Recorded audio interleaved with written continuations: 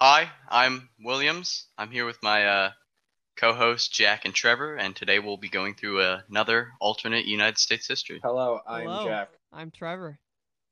That is us. So, the focus of mine is on specifically if George Washington had decided to accept a monarchical position as head of the United States instead of president, so if he became king. Ooh. So, our journey starts all the way back in 1787. Um, so, the Articles of Confederation, they're not working very well, as with normal United States history. Yeah. So Wow. this time the Federalists say, hey, let's have a democratic monarchy. And they sign the Constitution of Independent Monarchical United States. So basically it's the same thing as our traditional constitution, but instead of having a president, we have a king. So, does that change the name of the United States of America? Not right now. It will change later. Interesting. So, he's the president. Is it still democratically like? Yeah, so we still have a bicameral legislature and we have a royal court system, but it's like So, parliamentary okay. monarchy of England. So it's gonna be like passed down lineage wise from Washington. Yeah, so in 1789, George Washington is crowned king of the United States of America, and he names his adopted son George W. Parke Custis as the heir to the throne. So I found this great YouTube video a while back, which went through George Washington's descendants and talked about who would be king right now if he had been crowned king. And it went through three different possible lineages. And the one I'm going with, his adopted son, the Custis Lee line, is the least likely to happen, but it's also the most fun. So that's the one we'll be Yeah, following today. that's some lineage. You give it to your adopted son. Way to keep it in the family, in the genes. Yeah, it's really not very likely. He probably would not have done that. Was that But first son? so that was Martha Dandridge's son with her former husband who died. Okay. And Is so they had George W. Parke So he Custis. is a is he legitimate child. is he Yeah. eldest child? Um, well, he's the only child that George Washington had. Oh. The other two possible ones would have been to give it to his eldest brother when Oh. George Washington died, or to give it to George Washington didn't have. or to leave it as Mount Vernon. So whoever owns Mount Vernon is the Oh, king of that's weird. the United States. That would be a weird one. That would I be like weird. I think that I would go with the son as well because like he could raise him, right? He can't raise Yeah, I his mean brother. that makes the most sense from. Yeah.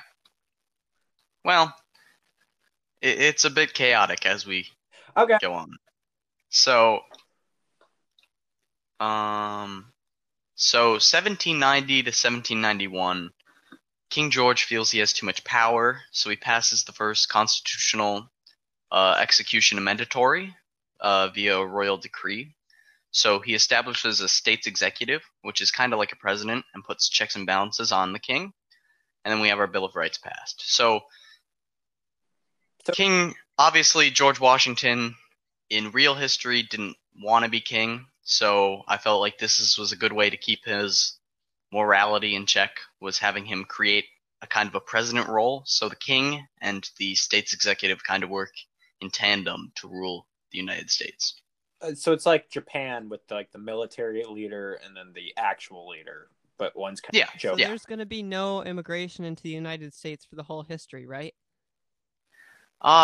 I didn't really go into immigration. I kind of kept more just very specific straight line with the important details. I didn't really focus on immigration. Of course. Because But there probably would not have been very yeah, much, you're right. doesn't that seem like more of a Japan or a Britain thing where it's kind of like I mean Britain's because of Yeah. their land, but they want to keep pure.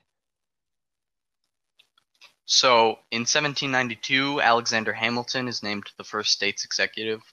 He establishes a permanent royal bank of the United States. He assumes all state debt. He establishes taxes, so the public support for him wanes. Then in 1793, Thomas Jefferson writes a article known as the Original Intention Articles to illuminate the failures of the new United States government.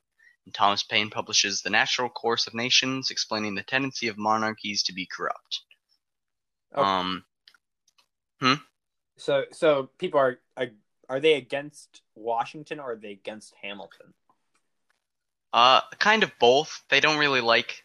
They're seeing that, hey, we did this whole monarchy thing, and it was actually a bad idea. Okay. So, 1794 through 95, we have the Whiskey Rebellion, Jay's Treaty, Pinckney's Treaty. They all remain the same, pretty much. That makes sense. 1796, there's a public outcry over the government's policies. Anti-Federalists call for the second constitutional execution amendatory, which makes the state's executive an elected position with a term length of 4 years. Thomas Jefferson wins election by overwhelming margins, and King George pulls ships out of French waters at signs of opposition, no XYZ affair. Okay. 1797, King George delivers his speech of neutrality, warns against political parties, because I needed to fit that in somewhere. So he'll just give a speech one year. Just be like, hey, oh. That's a bad idea. Yeah, I may be president for life, but hey. Yeah. I just gotta address it now in this random year. Exactly. So 1798, we have the Alien and Sedition Acts, written in a way that notes that the U.S. will detain or deport anyone considered hostile or like a warmonger. So yeah, we don't like immigration. So we detain thousands and thousands of people.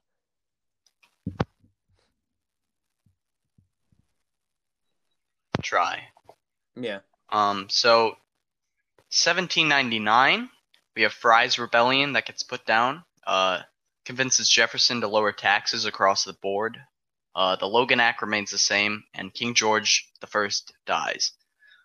So in 1800, King George II is coronated. So that is George Washington Parke Custis, his adopted son. So King George II is coronated. Thomas Jefferson is reelected, begins to focus on democratic Republican ideals, and the Convention of 1800 remains the same.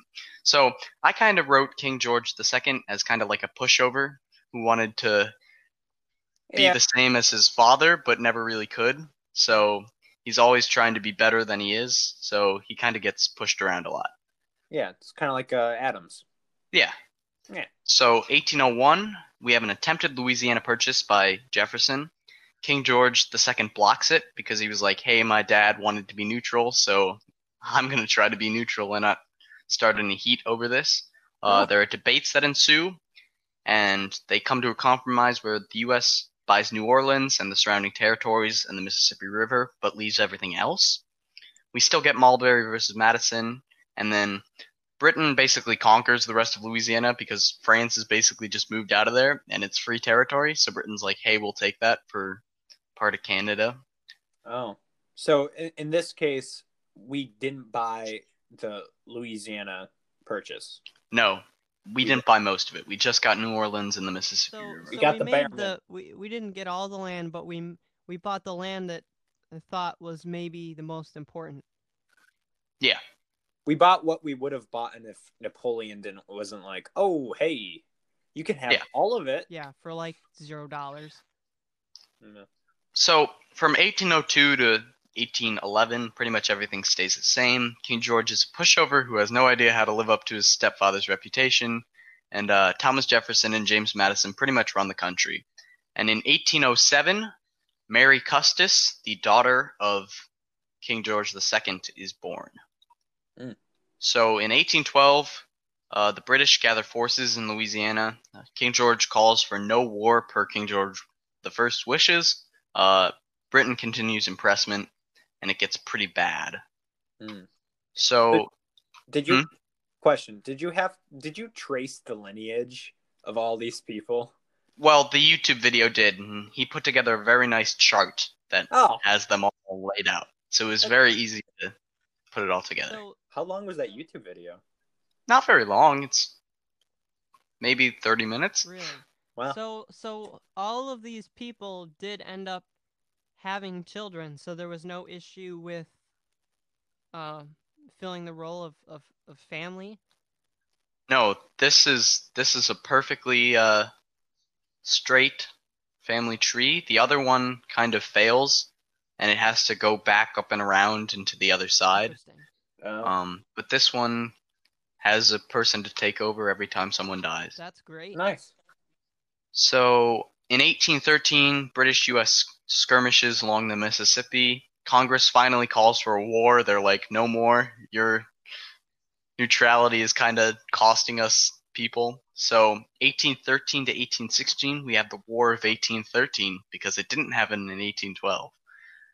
The British occupation of Louisiana gives them territorial advantage, and the war lasts longer than normal. Mhm. So in 1816, the War of 1813 ends. So King George, wanting to be remembered for something, he wants British forts surrounding the Great Lakes to fall under U.S. control. So basically, U.S. expands territory into parts of Quebec and Ontario, and we gained control of Louisiana kind of out to Wyoming. We kind of pushed out that far during the war, so we got some more of Louisiana. So now that we're doing war, we might as well take some land. Yeah. Yay! Is it like And an early Manifest Destiny sort of thing, or is it yeah, like a nice? so in 1817, we had the Hartford Convention. They rally the Federalists. It still fails, but questions of states' rights begin circling. Ooh. 1818 to 1830, everything pretty much remains the same. 1-to-1 president-state executive elections. So the person who was the president becomes the state executive. I didn't want to go into figuring out who would have been elected. That would have been too hard. Uh, Only notable thing is that in 1828 we have the Tariff of Abomination. John C. Calhoun calls for secession. King George, being terrible at his job, is unable to stabilize things. South Carolina begins secession process. U.S. military is called in to settle things. Pro-secessionists see that separation may be possible. So in this case, is it still like slightly about slavery, or is it just entirely on states' rights? Yeah, I think slavery will definitely come into play during the Civil War, but yeah, I'd say there's still slavery questions as well. So Okay. how closely, like, at this time, of course we have complications with Britain, but like as we get closer to the Civil War, how much are we resembling Britain as a like a still a newer, younger country? Are we kind of I getting think closer or farther away as time passes? I think we're resembling Britain a lot, which is obviously not what happened, and it's a good thing that it's not what happened, but this is not as strong of a government that we're dealing with. Yeah. But I mean, in terms of what George Washington and Hamilton would want, it was pro-British, Yeah, yeah. just Yeah. basically imitation. Yeah. Now, if they had been alive at this point, would they be so happy? Maybe not. Um, Probably. so this is where it gets interesting. In 1831, the Liberator begins publication, so abolitionists start becoming vocal. Uh, and Mary Custis marries Robert E. Lee, the Robert E. Lee. Wow. Ooh. Um, and this is all real history. She did, in fact, marry Robert E. Lee. Oh. Well, Robert E. Lee, that's again foreshadowing to mine. Indeed. So Lee speaks about his support for traditional American values, including slavery, and we have the Trail of Tears. Of course. 1832, George W. Custis Lee, the son of Mary Custis and Robert E. Lee, is born, and we get the Allegiance of Anti-Slavery, which is established in the North, kind of as a result of Robert E. Lee being so vocal. They kind of take action, and they form this group of anti-slavery supporters, and it's obviously mostly in the North, and we get the Tariff of 1832. 1833 to 1836, Jackson presidency remains mostly the same. except that in 1836 we get the 13th Amendment, which is the royal approval of state executive. So basically, if the king doesn't like a certain state executive who wins, they can say no, you don't get approved to be that person. And it's kind of like a rule that's there, but they never actually use it until later down on the road. That's a good So democratic is that value. Well, remember, we still have, it's a king, so they can make like a royal decree and say, this is a thing. And now that Robert E. Lee is in the family, he's going to be playing the game behind the stage, so he's going to be pulling the Yeah, strings. I was being sarcastic to clarify. Well, it's not very democratic. You're right. I have a question. So is this like state executive person similar to the vice president? Like because the vice president, they have that it changed for a period where it was no longer the person that was second elected, and now it becomes just whoever the king wants. It's kind of, is that what it's becoming?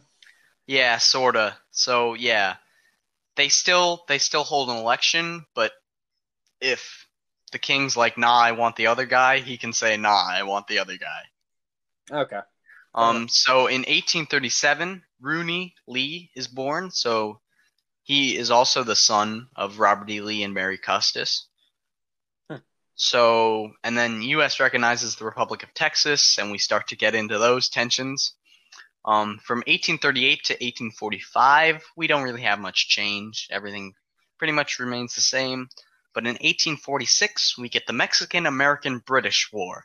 So, because Britain obviously has more territory, because we didn't get all of Louisiana, they have established more of a presence in that area. And obviously, we're not good friends with them right now because we had quite a long war, and we took some of their Canadian territories. So we provoke Britain while fighting Mexico, and so the war lasts longer than it would originally have. U.S. takes additional chunks of Mexico, so we push farther than the Rio Grande because we're kind of imperial at this point, not gonna lie. And then the Treaty of Quebec, U.S. gains control of Quebec, Newfoundland and Labrador, Nova Scotia, New Brunswick, and Prince Edward Islands. So we kind of crushed the British in their area, and they were like, "Stop this war! We're done with you." So we were like, "Okay, we're gonna take a bunch of your land." So a bunch of the Canadians are really unhappy about this because now they're Americans. So yeah, it's like the results of the War of 1812 in real life, but now that it's the War of 1813/1816. Yeah. That didn't kick Britain out until this war. Yeah. Okay, so there's like that 30-year prominence. But instead of giving the Canadians kind of the option to be on their own, we're going to take total control over all those provinces. So 1851, we get the Compromise of 1851. It happens a year later because the year before we were fighting a war. That's pretty much the same. Robert E. Lee speaks in favor of slavery, so he's like, I don't like those not slavery parts. And he tries to convince King George II to overrule it. He doesn't, but there's a lot of tension over that. The States Inclusion Act divides Mexican territories into 4 states, of which I didn't name because that would be too much work, and they enter as slave. Wow. It divides Canadian territories into 9 states. They enter as free. So the pro-slavery advocates are kind of outraged by this imbalance of power. 1852 to 1856, not much else changes. In 1857, King George II dies, and Queen Mary is coronated. And we get the Dred Scott decision. So, with Queen Mary being in power, she's pretty much influenced by Robert E. Lee. He's basically running the country at this point. Okay. So, 1858, she's influenced by her husband. He starts talking about plans to reopen slave trade and extend slavery into free states. We get the Lincoln-Douglas debates. In 1859, we get the John Brown raids. There we go. Yes.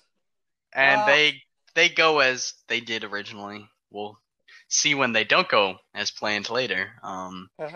And the allegiance of anti-slavery has been gaining a lot of support in the North, and they begin plans to start integrating with northern states who really want to fight against this pro-slavery push that's been coming with our new queen.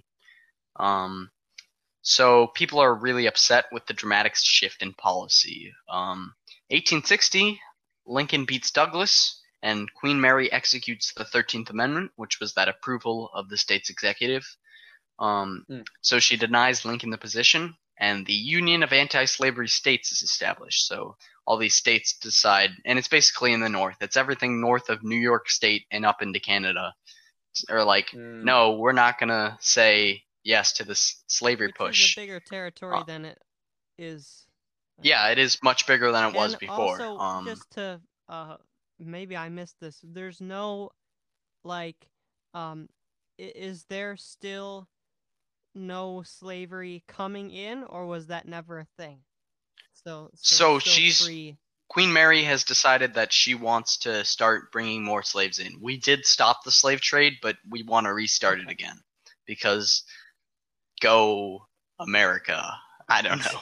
Exactly Okay. what So the first king would have wanted. yeah. So the Obedience Enforcement Act is passed, so the U.S. government can send troops to control unruly states. This is basically a result to the Union saying no more of this. So 1861 to 1868, U.S. troops are sent to subdue the Union of Anti-Slavery States. It results in a civil war, kind of in reverse. In 1862, the Union of Anti-Slavery States are the ones who secede. Um, Uh, so they say we're seceding. Obviously, it's not recognized, and they asked Lincoln to lead, but he does not want to break the Union, so he says no. And so they don't really have a leader, and that stinks for them. So the U.S. government successfully quells the revolt over the course of those years. mm. So in 1869, Robert E. Lee III, who is the son of Rooney Lee, is born. So not the person, not George W. Custis Lee, who will be taking the throne next. His brother had that son. Um, Okay. who he will become important later. The northern generals are executed for their treason, and the north comes under military control, kind of like we did to the south during Reconstruction. And uh, the position of the state's executive is temporarily removed under royal decree because of all the trouble it caused in the past few years. In 1870, we get the Slavery Inclusion Act, and all states will enter as slave, and all states that currently do not have slavery will get slavery. And also Robert E. Lee dies. But Queen Mary has been influenced for so long now that she's really pro-slavery and corrupted. So, as this happens, and I don't want to jump the gun if you're going to talk about this, but if if the northern states don't want slavery overall, wouldn't they just not bring as many slaves Yeah, into the north? so it's now allowed in the North. That doesn't mean they will use it, but it is allowed in the North. So obviously, I'm sure some people will use it. Yeah. I So, know I'm late. hmm, Oh, sorry. no, I was gonna say I know I'm late to the game, but this monarchy goes by lineage. yeah, So it wouldn't transfer the power to Robert E. Lee. It would transfer, so the power really goes to the daughter. yeah. So the Right. daughter has control, but obviously he has the role of king with heavy quotations around it, but he is in control. He just tells her what to do and she does it. Yep. Gotcha. Gotcha. So 1871, we get the Agricultural Promotion Act. It promotes farming and reduced funding to northern industry. So basically, this is like getting back at the North. They're like, okay, we're going to be agrarian now. In 1872, George Lee, who is also the son of Rooney Lee, is born. 1873, Queen Mary dies, and George W. Custis Lee is coronated, their first son. And King George plans to rework the government in the United States, and there is rioting throughout the country. because Oh, basically everyone is upset and the government is falling We apart. wouldn't have anything like that in today's society. Of course no, not. no one would riot Ever. about It's anything in it's this it's day. crazy. No, Never. Never. everything is fine. Everything Especially is right fine. now in all over our country. Indeed. Yes. So 1874 to 76, we have an economic recession. U.S. markets begin collapsing. There's more rioting. Country is in a bad way. Mm. So Much. 1877, King George III orders U.S. military to seize the capital.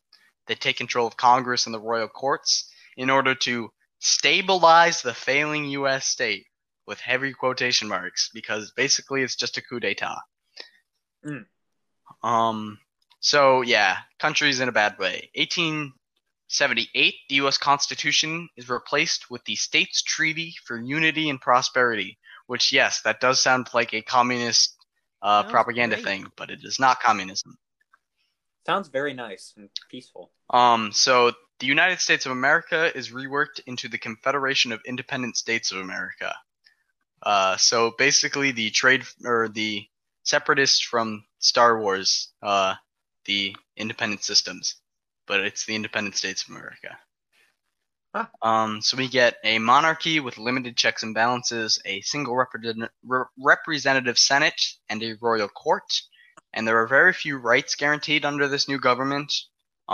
These states operate mainly on their own. They're very independent. They each have their own personal state executive for their own state, and then they still rely on each other for economic prosperity, but Yeah. they're pretty independent. Yeah. Uh, At this point, what is the pressure on slavery? Because, like, we see that in the real history, we had lots of pressure on us to stop slavery from other countries, and that was all the way back in, the 1850s and 60s when it was still an issue, a real issue. So, what is it like now, like the global atmosphere of, or yeah, so Britain and France really don't like us. They're kind of shunning us for doing this. So they're like, "Nice job, you're really botching this whole thing up." So they're not going to be nice to us. Fair enough. We kind of stink yeah. right now. Yeah, indeed. So the independent states are desperate for money. There's talks of imperial expansion because who doesn't like making an empire? But like, if they don't have money, then why would they do Because maybe they can be mercantilists. that? Okay. Fair enough. Because that worked so well back when people did it. Is there still a big stick policy or like a Monroe Doctrine? Sorta, but it's obviously not as prominent because we really don't have any foreign policy. Because we literally just reworked our entire government. So here's the Hmm. only thing that really matters. Is there still a gold standard? I didn't think about that, but maybe. Well, the silver didn't come in till William Jennings Bryan, right? Yeah. And that was the progressive era. So I would say yeah, Good. same gold standard. Yeah. So 1880 to 1888, we start military campaigns in northern Africa, which this is exactly when the scramble for Africa really started happening. So basically, we're just involved with it. We didn't get invited to the talks. We just kind of showed up on our own. So the IS is competing for territory with France and Britain. So there's a bunch of conflicts there. IS being the independent states. That's how, instead of US, it's IS. That's how Mm. I'll refer to it from now on. So yeah, France and Britain are kind of like, what are you doing? You messed up your government. You're trying to take our land in Africa. So, 1889, King George convinces the Senate to grant him imperial powers. So basically, he's pulling a Julius Caesar right here. So Senate sessions temporarily get suspended. So we're really in a bad way right here. Mm. 1890, the Spanish-American War. It happens a little earlier, obviously, because we're being imperial, but it remains essentially the same. the IS keeps control of Cuba and the Philippines, and they go on to conquer most of the Caribbean. So we never get Cuba being a fascist state because we don't let go of it. It just becomes a American territory. Fair enough. Are there still like people that are against imperialism? Oh, totally, but they have no power because each one of the states is its own little independent thing, and each of them has very little power, and the king has a lot of power. Fair enough. 1891 to 1899, not much else happens. The IS finalizes territorial expansion, and they're kind of like, okay, we're done here. We did enough. They've gotten on their feet economically with mercantilism, so it's not a favorable system, but it's working, and the US is gaining money, or IS. So this is basically where I start to divulge and go into bigger segments of time where I'm not really focusing on more specific things, and this is where you can help me figure out how the 1900s would have run. Okay. So 1900, Britain releases a statement condemning all the actions of the IS and their continuation of slavery, particularly, and they end all their treaties with them, and they cut us That's off. bold. Hmm. Well, no. we're kind of being the bad guy of the world right now. I guess so. I mean, we didn't hit that because America really got the world power status when post Civil War. Uh, when was it? I mean, I guess it was World War One. Yeah. But Yeah, and I think even in the Civil War, like saying that we can have half our country try and secede and we get them back and we have good control over everything so it doesn't happen again. I think that's like uh an integrity yeah, sort of people, um people are like, oh, these people are for real. They're yeah. not just gonna bend over. And I Yeah. think that, like, of course, getting Britain out of the U.S. is a big thing, like saying we, like, beat the Brits. But I think that the first real global power thing was the Civil War. Yeah. So 1901 to 1912, I think there would be a disparity of wealth because those people who took charge during mercantilism and those big business owners who would be helped by the increase in resources would do well, as well as plantation owners, obviously, because we still have a South with slaves, so they still can do their business very well. In 1913, we have King George III die, and Robert E. Lee III is coronated as King Robert I. And the imperial age kind of ends here. We no longer are doing our conquest of the world outside of us until later. So, Are we good? hmm? Are we in good economic standing now? Yeah, Like, we're are we? definitely in a better economic standing. The country as a whole is doing well. What But about, there's lots of poor. yeah, I was going to ask, what about, because all the states are separate, is there a specific like class system that's in place that's continuous throughout, or is that something that's not really defined? There are bigger issues to worry about. Yeah, so culture across the states is kind of defined by their own states. People don't really move around a lot. It's like going from country to country when you go from state to state. There's like, you have a passport sort of thing when you go from them. So really, people stay very confined to where they are. And it's really the Senate representatives who do a lot of the communication, and then obviously the business owners who are transporting goods across lines. But each of the states is really quite independent. So we kind of lose that national unity at this point, and it. I mean, the only thing keeping us together is that we have an authoritarian king in control. Yep. No. So,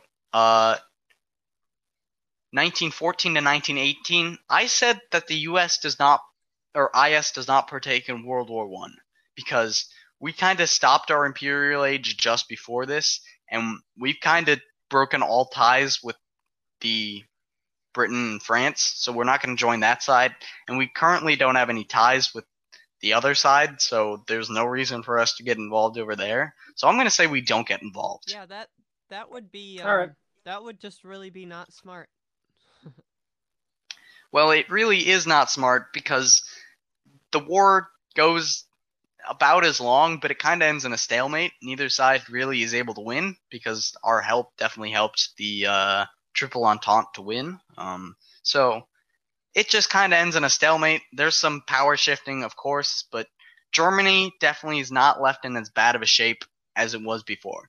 There's a little bit of economic problems, obviously, because of war costs a lot of money, but it's definitely not as bad of a shape as it was before. So does World War II not happen then? World War II does still happen because Germany, I'm just going to say Germany is aggressive no matter what. No matter what happens in history, Germany will be an aggressive state with Adolf Hitler in control. Really? So there'll still be a Holocaust? Yeah, I said that in the 1930s, Hitler does still take power. So 1919 and 1929, it parallels the actual 1920s, but it's less extreme, obviously, because the IS was not part of the World War One, so we weren't riding the hype of winning that war. There's no prohibition because there's really no reason to be because no advocates for that can get their voices heard. Anti-Semitism really has a revival here, for whatever reason, but it's really bad. We kind of are like only Americans. Obviously, that's hard because each individual state has their own definition. But if you're not white and you look different, anti-Semitism. Uh, Um, Huh. in 1922, Robert E. Lee the third dies. So he was only king for 9 years there. So his brother George Lee is coronated. I think it's his brother. Yeah, his brother George Lee is coronated. uh, Um, and So Robert, Go ahead, Jack. Trevor, you go. Okay, I'll go. Um, Oh, yeah. well, we get into the Roaring Twenties, right? And again, I don't yeah, want to jump the gun here, but you know, um, thinking about from a technology standpoint, because you know we talked about the transcontinental railroad. What do you think, or what do we think as a group, um, would happen with technological advancement? Because of course, the Roaring Twenties is lessened by the fact that we're not in World War One, which you previously said. But without as much interstate travel, uh, etc., what do you think? Are we as technologically advanced, technologically progressive as we were at that time, or is it just kind of how it was before, where everyone is still farming and that sort of thing? I think it's more agriculturally based because slavery is still prominent throughout the country. So a lot of the southern states wouldn't turn to a industrial agricultural combo. Yeah, You know what I because we mean? still have to keep up with the rest of the world to some extent, right? I mean, it can't be Yeah. all hand labor forever, but I definitely think Yeah. that it would be slower. yeah, I would say it's slower as well. Um, so 1924, Robert E. Lee the fourth is born. So that's the son of George Lee, who is now the king. Um, in Yeah, and Robert E. Lee the fourth is going to be our current king. So when he is coronated, he will be king until we are alive today, which is an interesting little tidbit. So 1930 to 1938, there's a minor economic recession as a result of the struggles in Europe with their economic problems. And at this time, Adolf Hitler makes contact with King George IV to discuss a possible allegiance because they're both pro anti-Semitism guys. Huh? So basically, the entire Lee line has kind of been following Robert E. Lee's views of not necessarily liking blacks, and that is carried true, sadly, through this line of people. It makes Wow. sense So that would happen though. I mean, yeah. um, Kids, form your Like own political views. Don't just follow your parents. That's my little yeah. plug. but follow them So off of my question factual is based things. Don't Yes. just read random things and say I'm going to go against my parents because they're my parents. yeah. So my question is, so Adolf Hitler, is he still like pairing off with Stalin as well? Yeah, Like, we still don't like communism because we are really quite authoritarian. This king is really kind of a dictator. Um, mm. since the U.S. government was reworked, it's really not a king, but kind of a dictator. But they still call it a king. Well, him and Stalin would get along, right? Would they And though? like mislabeling. Yeah. Okay, Okay. that is true. But we are going to eventually fight communism because I feel like that's a natural tendency for the United States. We just have to fight communism. It's one of those events in history that just has to happen. So 1939 we get World War II, which begins, and in 1940 we join the Axis side because we have an alliance with Hitler and we are totally not friends with Britain anymore. So it's on the basis of anti-Semitism, and obviously with our support, the Axis powers win, and it's a pretty quick war. We kind of crushed them, and Germany gains control of large portions of continental Europe. Japan colonizes China and parts of the Pacific, and the IS maintains control over parts of Africa, the Caribbean, and the South Pacific. So basically, we've had three powers split up the world, and Italy gets left in the dust because the Axis powers are like, hey, we can have the US or Italy. We're going to take, or the IS, yeah. Yay, Italy. Wow. So, yeah, Yeah. Italy's really upset right now. Aw. They never gave him a chance. Well, He was a little. He was like last in dodgeball. Always the like, last pick. which side wants him? yeah. So 1946 to 1947, I say there's still some post-World War II struggles, but obviously this time it's France and Britain that are in shambles, not Germany, which is an interesting twist. Go team. Yeah, well, team. In 1948, King George IV dies, and Robert E. Lee is coronated, and that is Robert E. Lee IV. And this is where, obviously, I had a very large range from 1949 to 1991. I think the Cold War would still happen. I think we're not democracy any longer, but we're not communism, we're authoritarian. And I think that we would still want to fight communism. Maybe it's not as harshly in the beginning because it's not the opposite, but it kind of is the opposite. It's definitely the opposite I- in some ways, and of course not in others. But like the fact that everyone's kind of on their own and they're not all together is definitely an opposite, even compared to like democracy. Yeah. I really find the Cold War like that's one of the most interesting units, and I'm sad it got cut this year like a lot, but just it's the thought of like people fighting over essentially nothing. Yeah. It's just like an ideology. It wasn't a full-blown war, which is what boggles me. Well, Yeah. in this version of history, it does culminate in an actual war with Russia.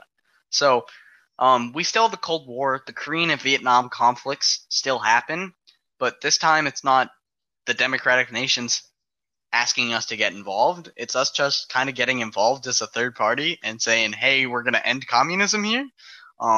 So that's kind of interesting. In the Vietnam War, we're not helping France and we're not helping Vietnam. We're helping ourselves there. So that's interesting. Are we more successful? I think that we would be able to be more successful because we have the support of a not crippled Germany and a not crippled Japan. That's true. But do they not have a strong alliance with like Russia?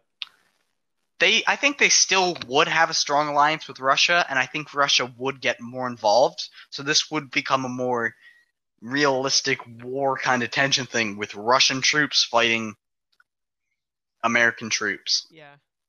No. Okay. And in 1978, it culminates in an actual war with Russia. In the early years, the IS and Germany struggle to invade Russia in the winter because, hey, it's just something you gotta do when you go to war with Russia.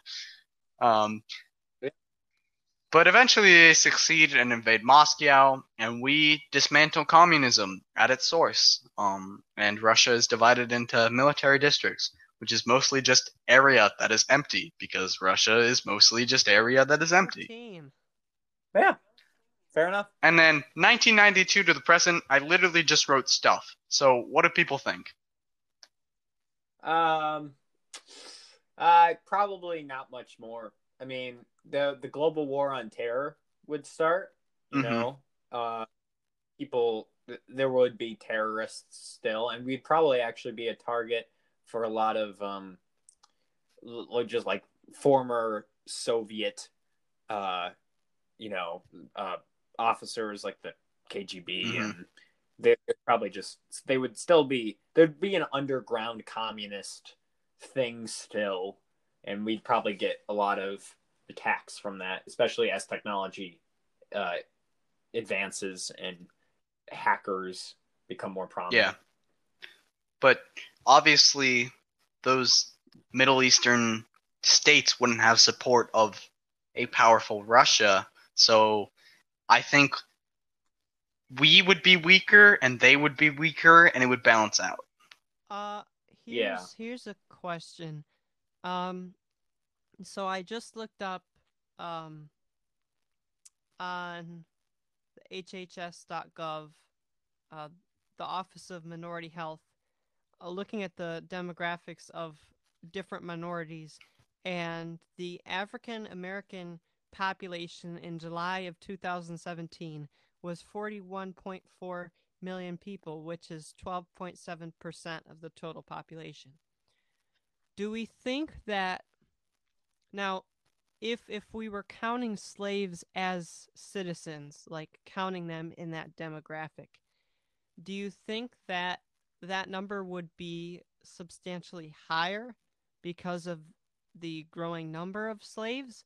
Or do we think that because of anti Semitism around the globe and our allies, do you think that number would be significantly less? Well, anti-Semitism is Jewish people. Well, that's not what I meant. I meant just discrimination in general, like the KKK, and because I think those Oh, well, societies I think. would be prevalent to an extent still. Well, since is slavery still legal? Is that what Yes, we're? it is legal in 2020. So I think my thought on that is, would the population be as high? I would say no, because of there would be an increase of technology, like despite despite still having slavery, there would still be more technological advances that would allow um, cotton to be picked faster, but it would still require slaves, just not as many. Mm-hmm. So there'd probably be a lot less push for slaves to, produce more people. Yeah, You know, as horrible as that sounds, but it's yeah, what would have happened. Well, I think with anti-Semitism building and us being in leagues with Adolf Hitler while he goes ahead and wipes out the Jewish population of Europe, I think, and with technology improving, I think we may have carried that into our own kind of African American style hatred thing where maybe we wouldn't go as far as totally purging them, but I think Jack's right. We would not need as many, and there would just be as much violence against them yeah. as we would expect, and I think Are the you numbers would stay down as And well. are you talking about the Hutus and I forgot what their names of, but that genocide that happened Rwanda? in where it was like, yeah, the Rwanda genocide. Maybe not to that It extent, was but because that Yeah, was more like Hitler we got to destroy him. But Hitler yeah, also but didn't it go was just against Jewish people though. He that's was a true. pure guy, and I think that like, of course, the Jewish was the majority of the population, and I think particularly, it's noted that they were discriminatory against the Jews. But we all have to remember and take into account that Hitler was he just wanted his country to be pure, and that's not in his eyes Jewish, but it's also not being a person of color, or you know so That's while true. he was going against Jews, he was going against a lot of other people too. It just happened to be that the Jewish population was a lot larger than the rest that he got to. Well, the U.S. has always been, it's always been not pure. Yes. Like, we never tried to get rid of blacks. We always wanted them as a workforce. Yeah. Which is terrible, but it's the way we did it. And I think in the beginning, if we go all the way back to the first Massachusetts Bay Colony and Jamestown and all that, they weren't like, we are taking all of this land here that we have. It was just kind of like settlements. Yeah. So yeah, that's my alternate history right there. That was very interesting. I like how you did it, where it's kind of like, this is what happened, but this is how everything else would have happened if that had happened.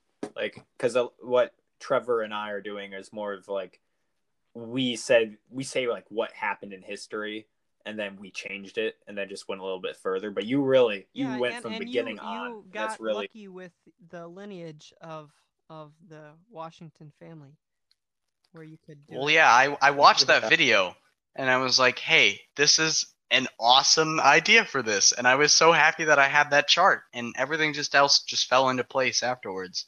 And I also used the unofficial United States history cram packet to have the events that happened in every single year right in one place. Yeah.